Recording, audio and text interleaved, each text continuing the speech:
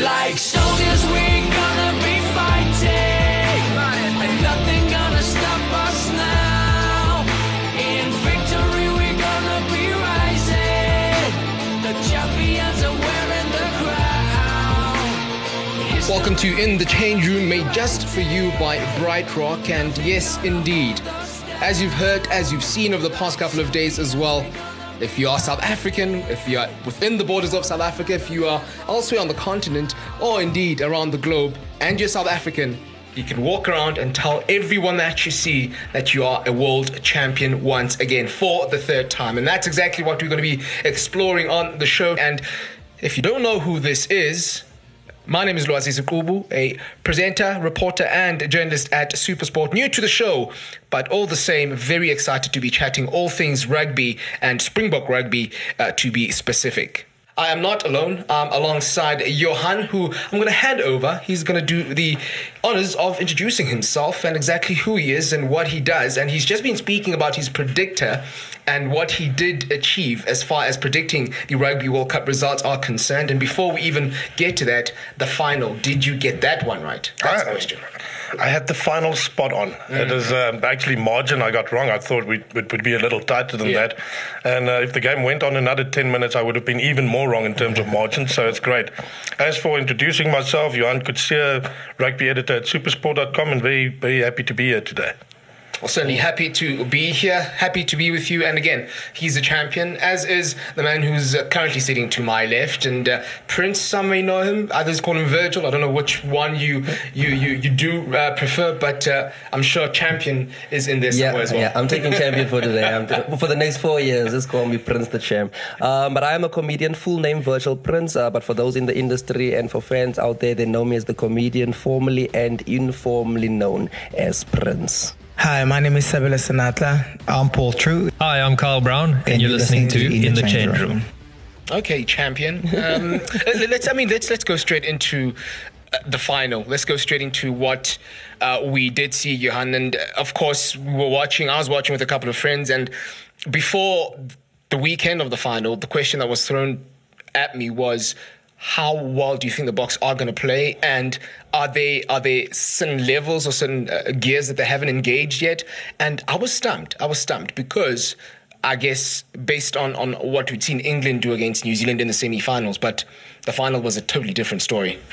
Yes, somehow I was never nervous. I was in the back of my mind, I thought the game you would have had to look at to see what we're going to do in the final was a loss against the All Blacks at Loftus last year, where we outplayed them for 75 minutes, only lost in the last couple of, but we played the New Zealanders off the park. And I knew that was the type of game plan that we always want to engage. Did they engage second and third gear in the final and not before? Definitely. They all of a sudden that just box kick and chase thing was gone. They were trying to attack them everywhere they could. So that's our standard A game plan, and it worked. It's quite interesting you mentioned that, because in I guess watching and listening to some review shows from around the world, a lot of people didn't think that the Boks did have that second, third gear.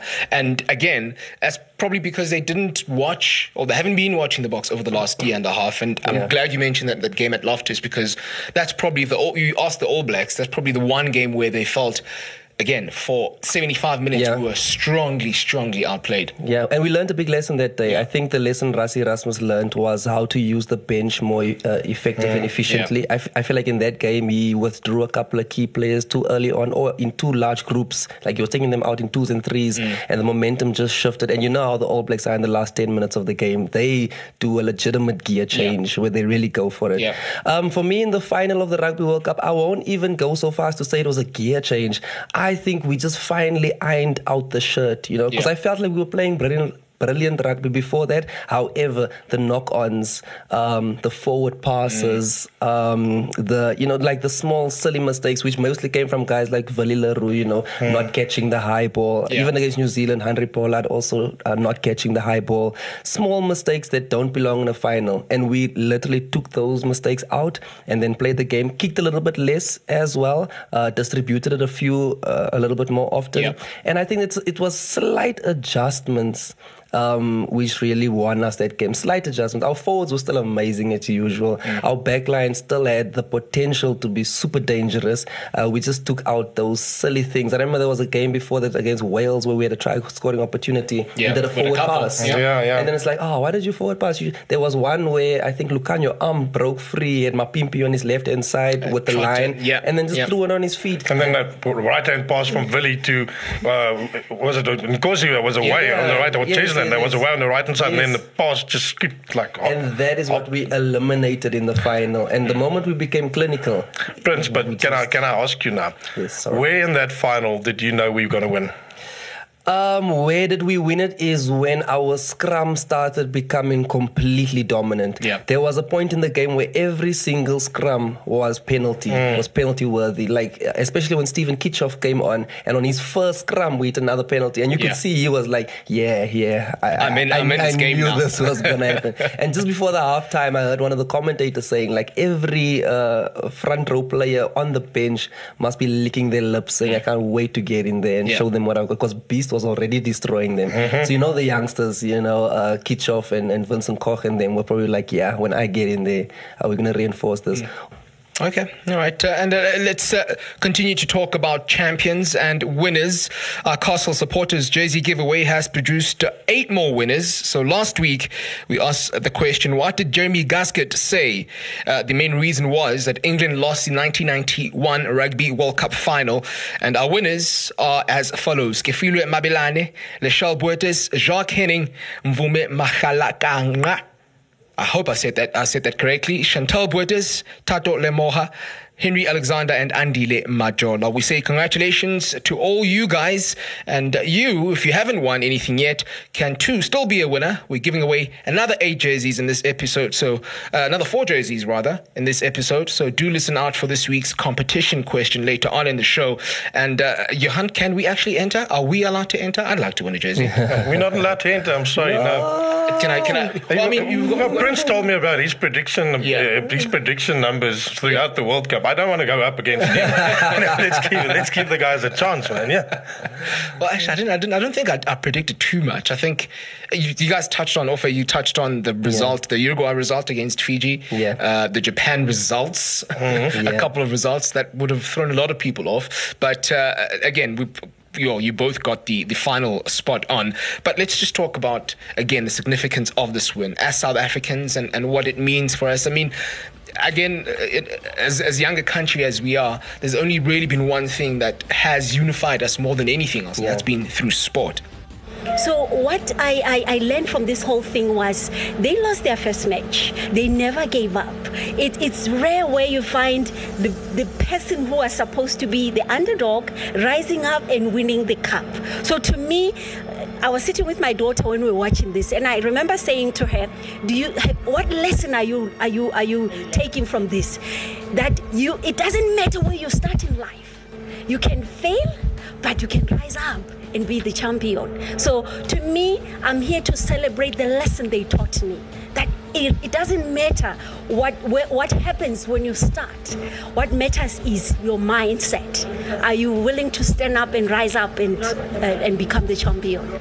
We kind of got that in South Africa. Us and the coach, we know exactly that we go through a lot of challenges in the country, and we always find a way to get through it, especially when we get together and know everybody and we start fighting for something. And we knew, coach let us know, we all knew if we lost another game, that was it for us, and we had to fight every single game like it was a playoff, so we gave it everything we could. And I think, like I said earlier, without the support of the people back home, because the people back here know exactly what it feels like to have your back against the wall.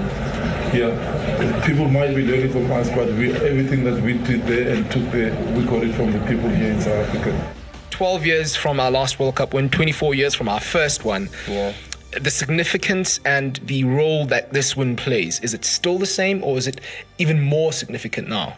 Even more significant, John Smith said it best. John Smith said, you know what, I've won a World Cup. I've lifted the World Cup trophy, but I can tell you for sure this one tastes way sweeter. Yeah. I think this is the first time we went into a World Cup with a diverse sporting team, a team that really shows the demographic of the country.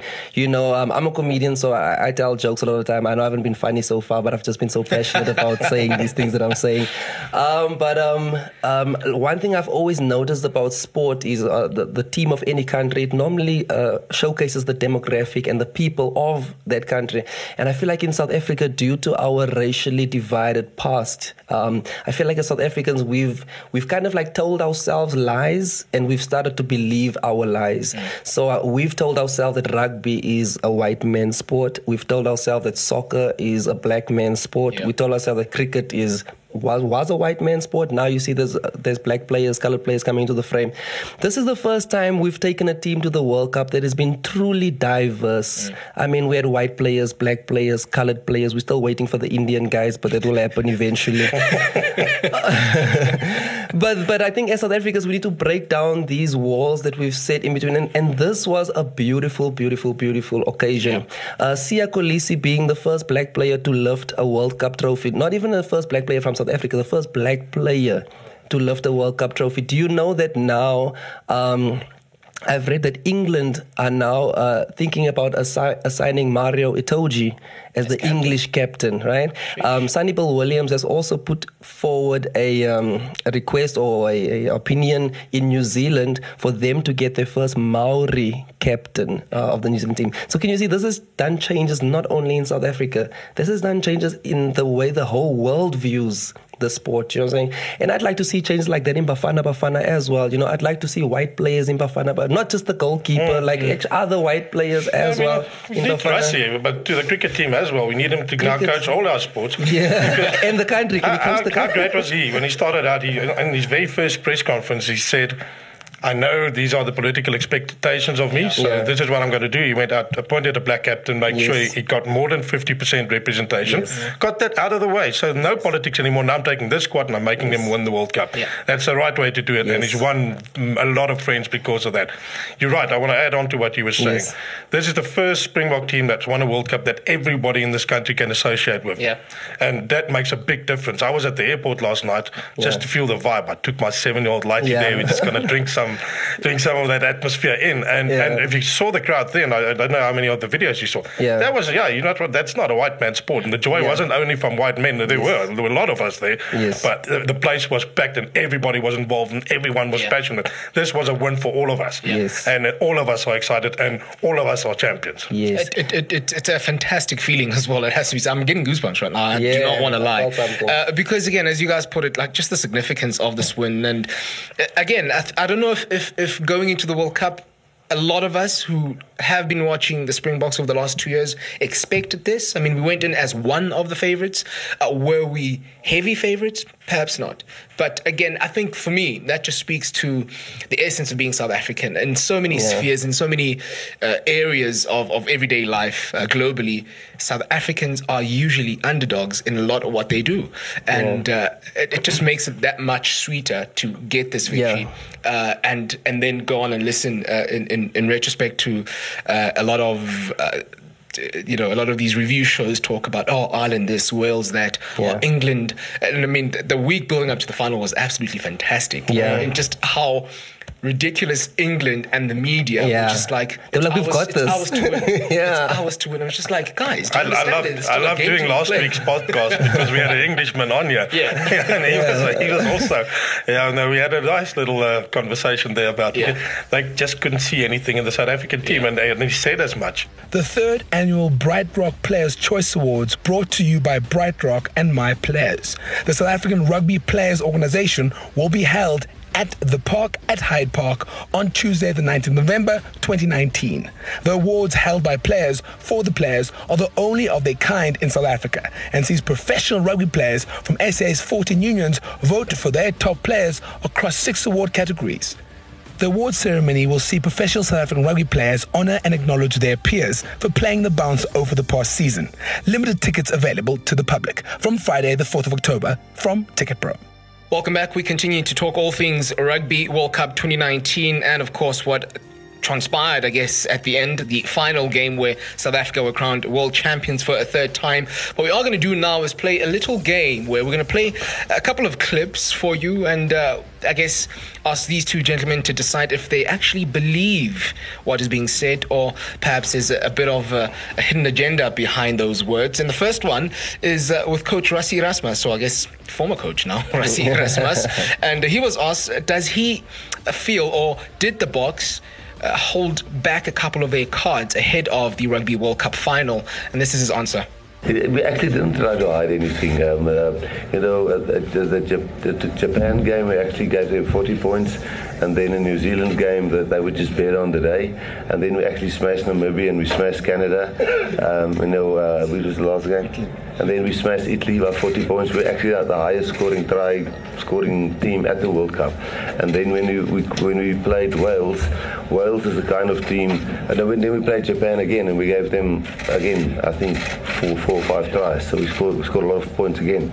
But then we played Wales, who's a kicking game, and if you lose your patience against Wales, they beat England twice this year. They're the Six Nations champ. So that was actually the Rugby Championships winner against the Six Nations winner. So, and then in the final, we actually kicked almost as much, but then Lukhanyo just brought the magic, and Mapimpi brought the magic, and Cheslin brought the magic, and the individual players just whatever they saw, they played, and I guess that's what we wanted all the time. So it wasn't really that we were hiding anything. It was just that the players felt so comfortable and confident, and the platform was laid there, and they really just used their talent. So we didn't really hide anything.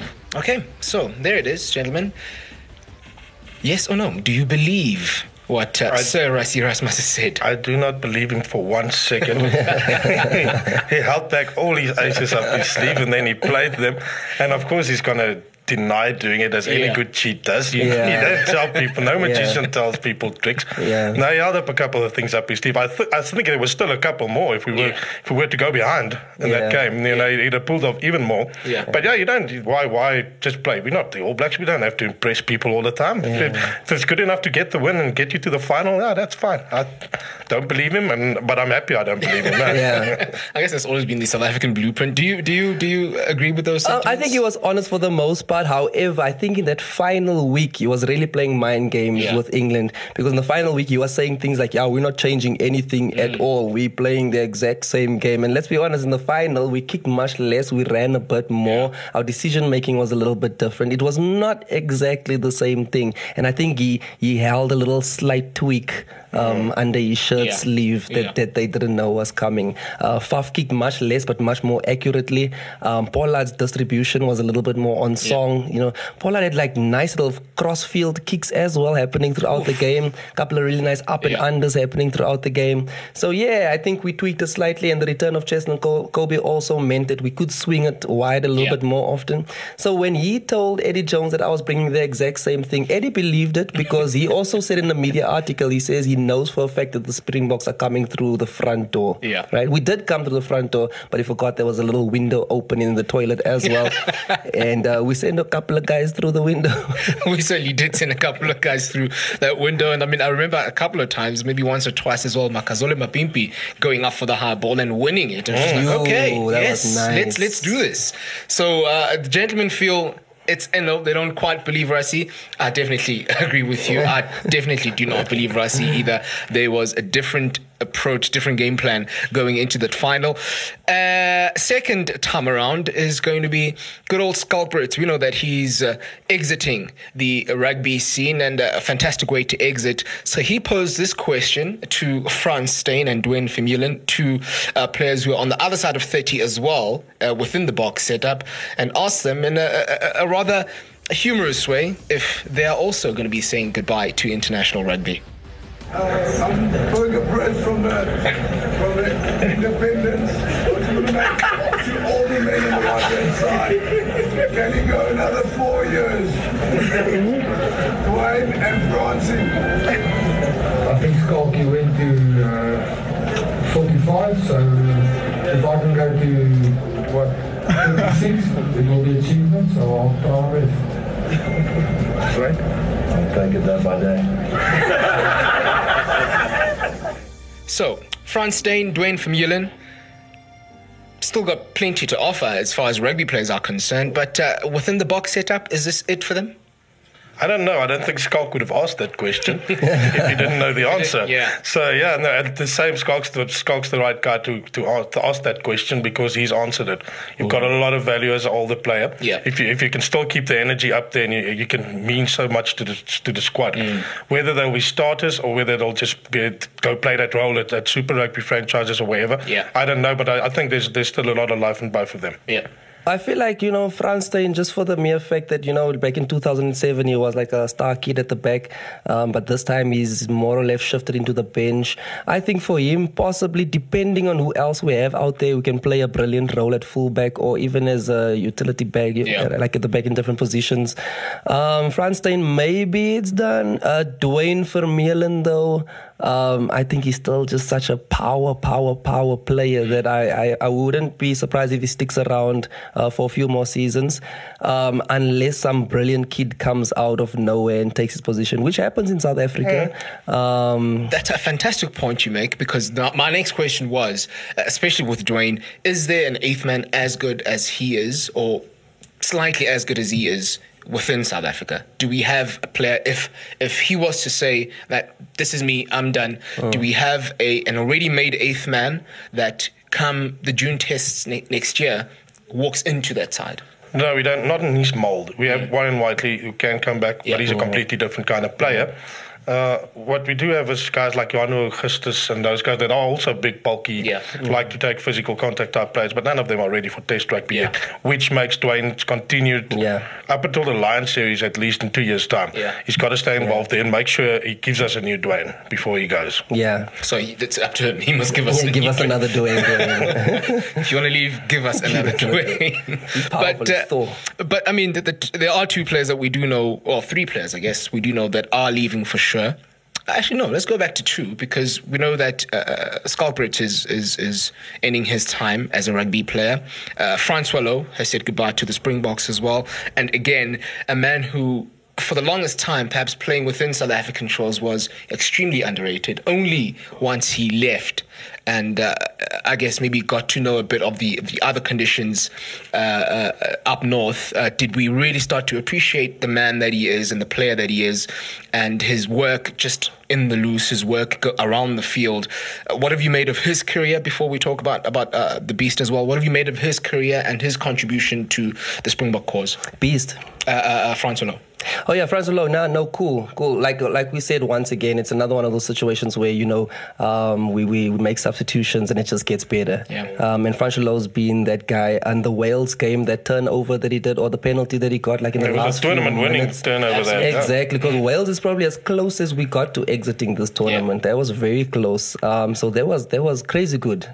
So his performance in the World Cup, brilliant. Sometimes I believe, play your position. You might not be in the starting lineup, but when it's your time, do your thing. And he's been absolutely solid. He's taken the position of Kwagga Smith, who I really like Kwagga Smith a lot. But he took that role and he played brilliantly. I didn't even know he was retiring for that matter from international rugby, because he still looks so young. How old is he? 3, 4 now. Let's all remember that last year this time, Schalk Brits was also officially retired. So with Rassie, anything is possible. If I can make a quick comment about Francois Louw, he had the bad luck when he was in South Africa to be up against guys like Heinrich Brousseau and Marcel Coetzee and those guys. So he was always a little down on the ladder. The old Brousseau. It was even Luke Watson. There was a whole lot of people in that. In that year. So maybe he didn't get all the tests he should have, but you were right. He went to Bath, grew as a player, and added a lot to the Springbok team, especially in terms of leadership. Certainly is the case for Francois Louw, and of course we love his performances, we love his contributions. Another man that is endeared all around the globe is Tendai Mtawarira. There it is. And there are rumblings that perhaps it could be the end of his time with the Springboks as well. The most capped Springbok prop of all time? 117, 118 caps, I'm not quite sure what it is, but again, you cannot understate what he has meant, not only to Springbok rugby, but again, we go back to, I guess, that Siya Kolisi factor, where to black African rugby players and his journey to becoming the Beast, that is of absolute significance. Yeah.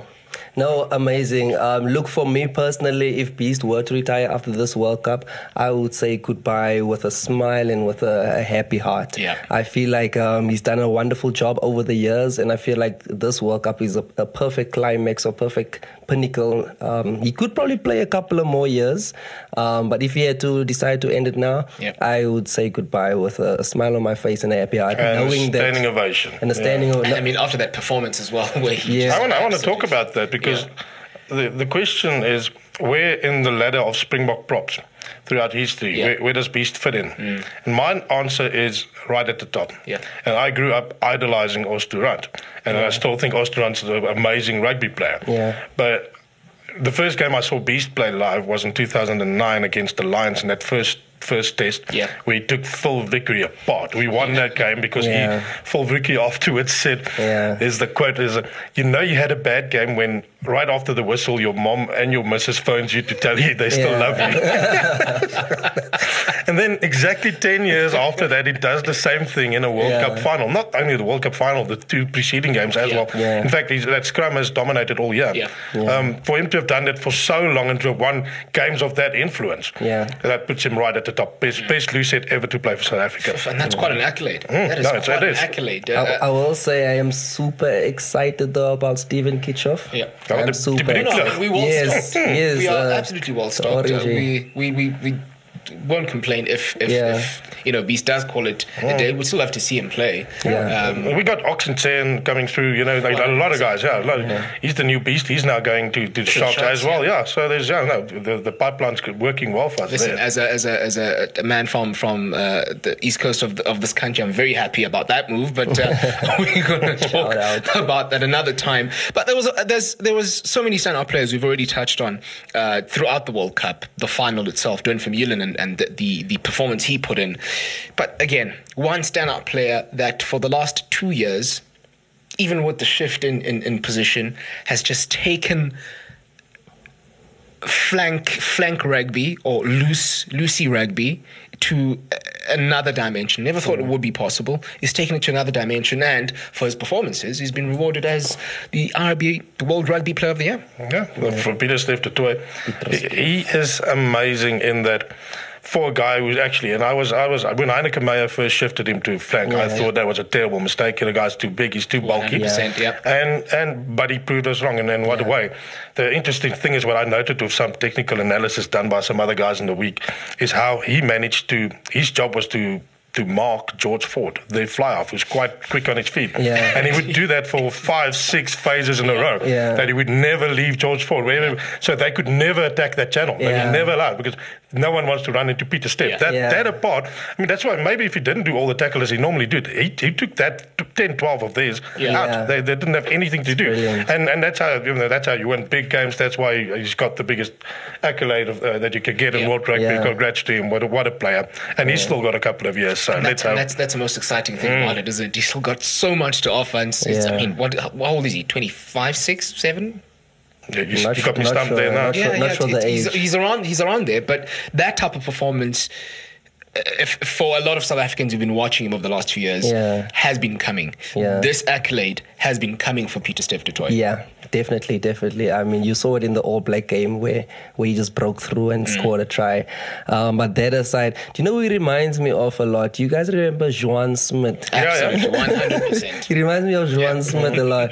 But just the guys who put in a high amount of work, huge stature. I mean, can you imagine playing against the Springboks and seeing, they call us the tournament's brutes. We have the brutes of the tournament. Imagine you see there's Eben Etzebeth, tall guy. There's Argies Neyman. There's Malcolm Marx, big, thick guy. There's Pieter-Steph du Toit. You've got to be feeling like, whoa, I'm up against something here.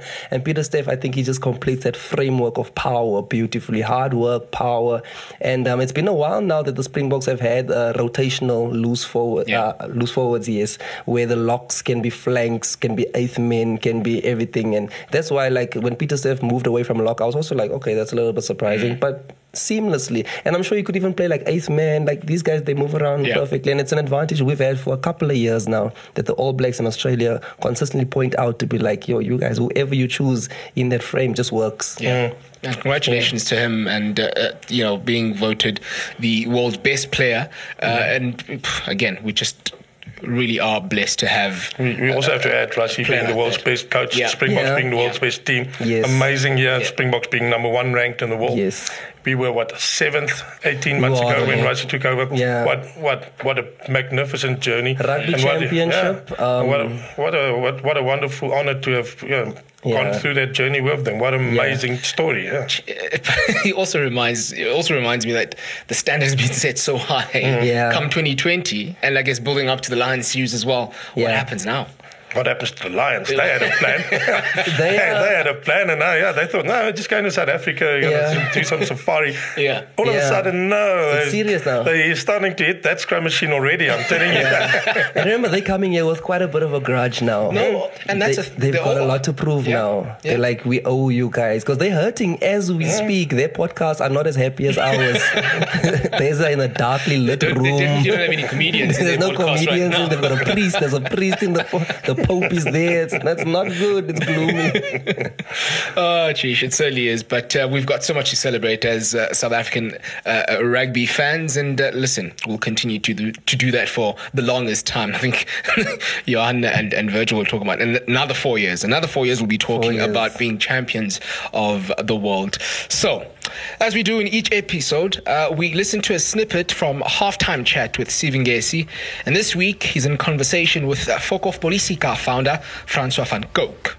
It took my parents a long time to warm up to this thing. My dad hasn't said the name yet. He calls it Fokus Politika. After 16 years. My mom is kind of into it now, but things kind of changed when I started a solo career. Like in 2015, I had like this big Afrikaans hit song that kind of crossed over to all kinds of people, and my mom's friends got into this song, and I think that kind of gave them the reason to kind of try and listen to what I had to say, and then they kind of started warming up to it. So it took me like 13 years for my folks to get into my music. If there's any kids who are listening here who want to be musicians or sportsmen, I think that tells you that it doesn't happen overnight. 13 years. Like, I don't know if everyone is looking for their parents' approval, but it took me 13 years, I think. But dude, it doesn't happen overnight. And like what I always tell young musicians is practice every day. Practice every day and play with people that you get along with. Great to hear from Fokof Politika founder Francois van Coke. Thank you very much to Siv Ngesi as well. And be sure to listen to the full-length interview on Halftime Chat with Siv. To find it, do search In the Change Room on Iono FM, iTunes, Spotify, and Google Podcasts, or wherever it is that you listen to your favorite podcasts. And fantastic points that he touches on there. And I guess it's what you get when you are trying to follow the dream, follow the passion. And this is where I want to bring you in, Virgil, as well, because I'm sure a lot of those challenges that he faced is what you've gone through in your career. Yeah, definitely. Especially now in this instance, talking about the parents and how they accept comedy. So obviously, I chose comedy as my passion. I do have a little bit of background in that I went to university. I started a BCom Law and Management degree, which they paid for, which obviously, as you can imagine, makes it a bit harder for them to accept the fact that now all of a sudden you want to be a comedian. And I graduated. So I do it till this day. I'd say between my mom and my dad, my mom mostly, she's hot and cold a lot of the time. So when comedy is going well and I'm really hitting those high points, those pinnacles, then she's the happiest mother on Facebook. Oh, my son, so proud of you, God, and all these blessings shine upon your life. But the moment it's not going that well, like, I told you should finish your studies and continue with it. And I'm like, Mom, you can't go up and down and up and down. What's wrong with you? So I guess for me, as long as I'm doing well, she's proud and she accepts it. But the moment like it's not going that well, she'd be like the first person to be like, you should consider continuing your studies, which is not that nice, but I mean, it is what it is. My dad, on the other hand, I feel like he's a little bit more like accepting of change as well. Do you know what I'm saying? Because what happens with our parents is, speaking about colored people now, but I'm sure black people as well, and I'm sure white people to a certain extent. What happens with our parents is like they fought hard like to get us jobs that they thought were great for us and inspirational for us. So they wanted us to be doctors, they wanted us to be lawyers, they wanted us to be pilots, you know, engineers. So of course, in their time, those were the jobs that were amazing, you know. But in our time, like we are like, yeah, those jobs are amazing, but we're a little bit of a step ahead now. Now we want freedom in all senses, freedom to follow your passion, you know. And something like comedy, it's a passion. It's something they like. But we didn't fight for comedy. We fought for lawyer and we fought for a judge. You know what I'm saying? So I think my dad has opened up his mind to the fact that, you know, in this new South Africa of ours, we have opportunities to follow passion. And comedy was not on their plate at the time, but it most certainly is on our plate, on my plate in this time. So he's accepted that. So it's a if part here, there, whatever. But I think as long as I do well, both of them are happy. Yeah. If I do badly, one understands and the other one's unhappy. The other one's on Facebook. So the other one's like, what am I going to put on Facebook now? So yeah, people read this, Mom. I'm not getting the likes I used to. So yeah, but comedy is my passion. I don't think I'm going anywhere anytime soon. Yeah, and I mean, if you were to take that message and relay to a lot of the youngsters who you know want to play rugby, who again have been inspired by this amazing story that we've seen unfold, you know, in front of our eyes over the past month and a half, what would you say? Because I remember, especially when you bring in the parents, and I remember playing rugby in high school and my mom was absolutely against it, and I broke a collarbone and she was just like, okay, that's the last time you are ever going on that field. But again, there's a lot of people who, you know, love the sport, a lot of kids that are inspired by the sport. If you were to take that message and just like, you know, directly send it to them, what would you say? Yeah, I would say, like, if it's your passion, go for it. Go for it and be willing to work hard for it. Do you know what I'm saying? There's a lot of guys who become super amazing at something like rugby, for instance, who aren't the star player at school. Yeah. You know, at school, they're in the B team, whatever. But if you set your heart on you're like, this is what I want to do, you train for it, you go for it, and you can most certainly achieve it. Also, sometimes in life, I feel like after a while, like destiny starts calling you a little bit. Like, I remember when I got into comedy, at first, I didn't want to be a comedian. But people just kept telling me over and over, you're so funny, you should be a comedian. I was angry because I was sitting in the same BCom class as them. I was like, why you want to kick me out? I'm also studying for the test. You're trying to kick me out.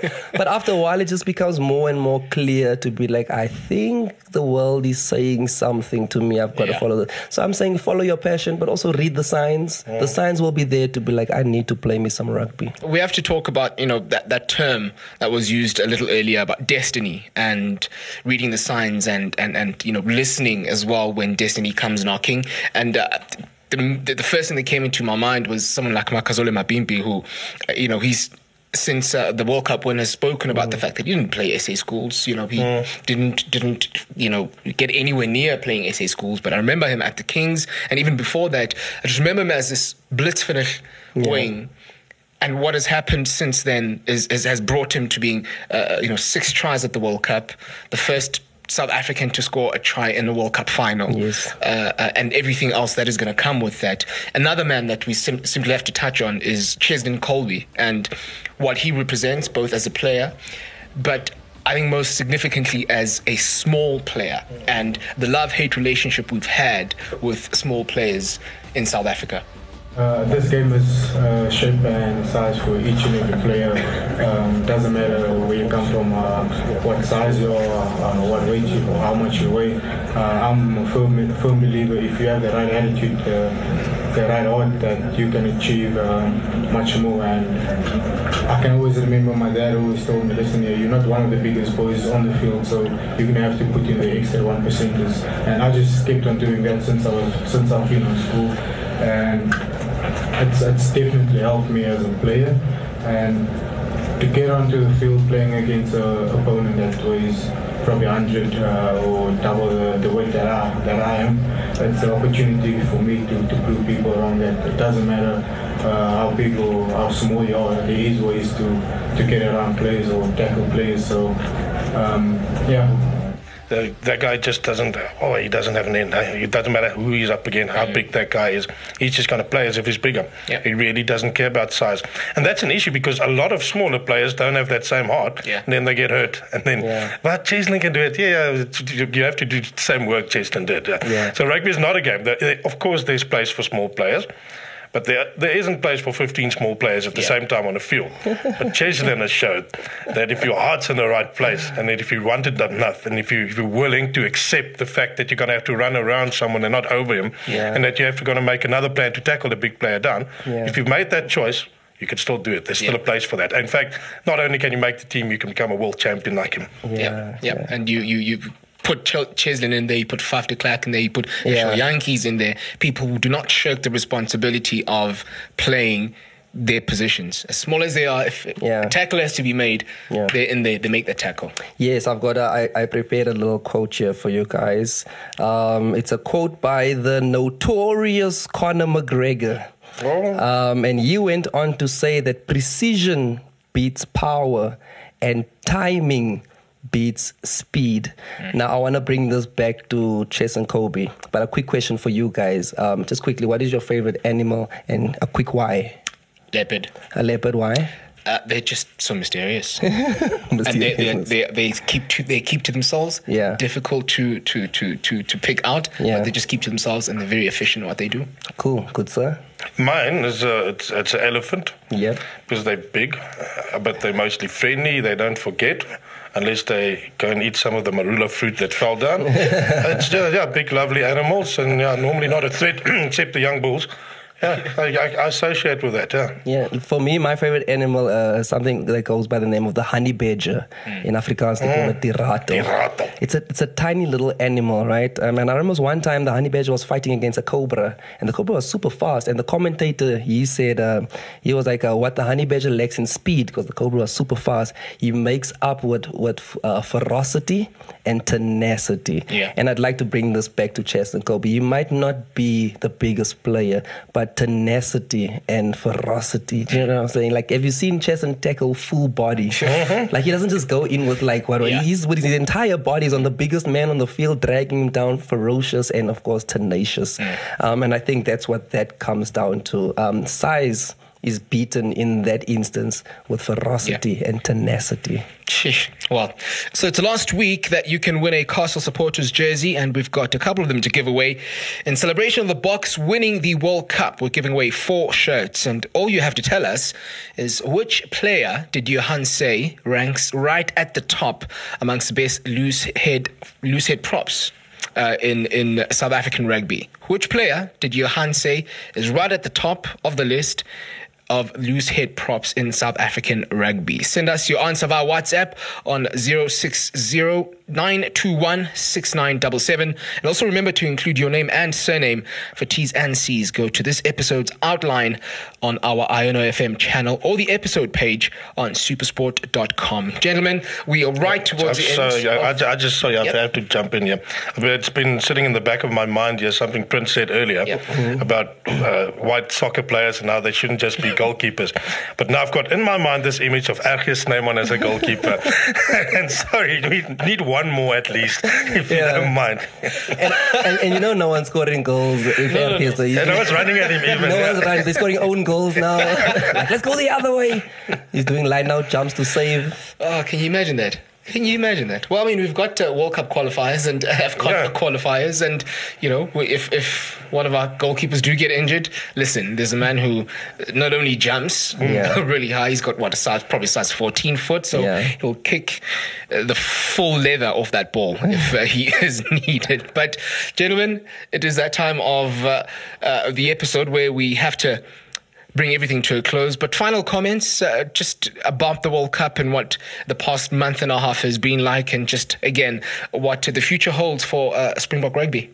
Yeah, no, thank you for having me so much. I am Prince, of course, the comedian. I would say absolutely lovely World Cup. Shout out to Japan and the Japanese people for hosting what I feel has probably been the best World Cup I've ever watched so far. Definitely. Right? It's been the best. And obviously for the Springboks, I mean, what a turnaround in that tournament to come back and win it. My other favorite games was, of course, England versus New Zealand was an absolute cracker to watch. All the Japanese games when they took out Ireland, took out Scotland, there was a pleasure to watch. England versus Australia as well. England kicked them out the tournament as well. What a pleasure to watch. Feel a little bit sad about Argentina. I feel like they wasted a little bit in this tournament. Could have done better. Could have beaten France. The red card against England also threw them off a bit. But a tournament that I enjoyed to the fullest, and I'm so happy that as South Africans we saw it out to the bitter end. And we left the tournament the happiest of all the happy people that were there. From my side, just to everyone listening to this show, all Springbok fans the world over listening to this, just enjoy this moment, man. It comes around, in my lifetime, this is the third time it's happened. It doesn't come around every day. Enjoy it and be as happy about this. We're going into December now, not a lot of rugby also. Let's call it, it's December already. Let's go into these holidays happy, won't we? More than enough reason to have an extra 2 drinks or 3. But please don't drink and drive. That's one thing that we have to add on to that. But gentlemen, thank you very much. It has been an absolute pleasure. And again, if you didn't know by now, the Springboks are Rugby World Cup champions. Yay!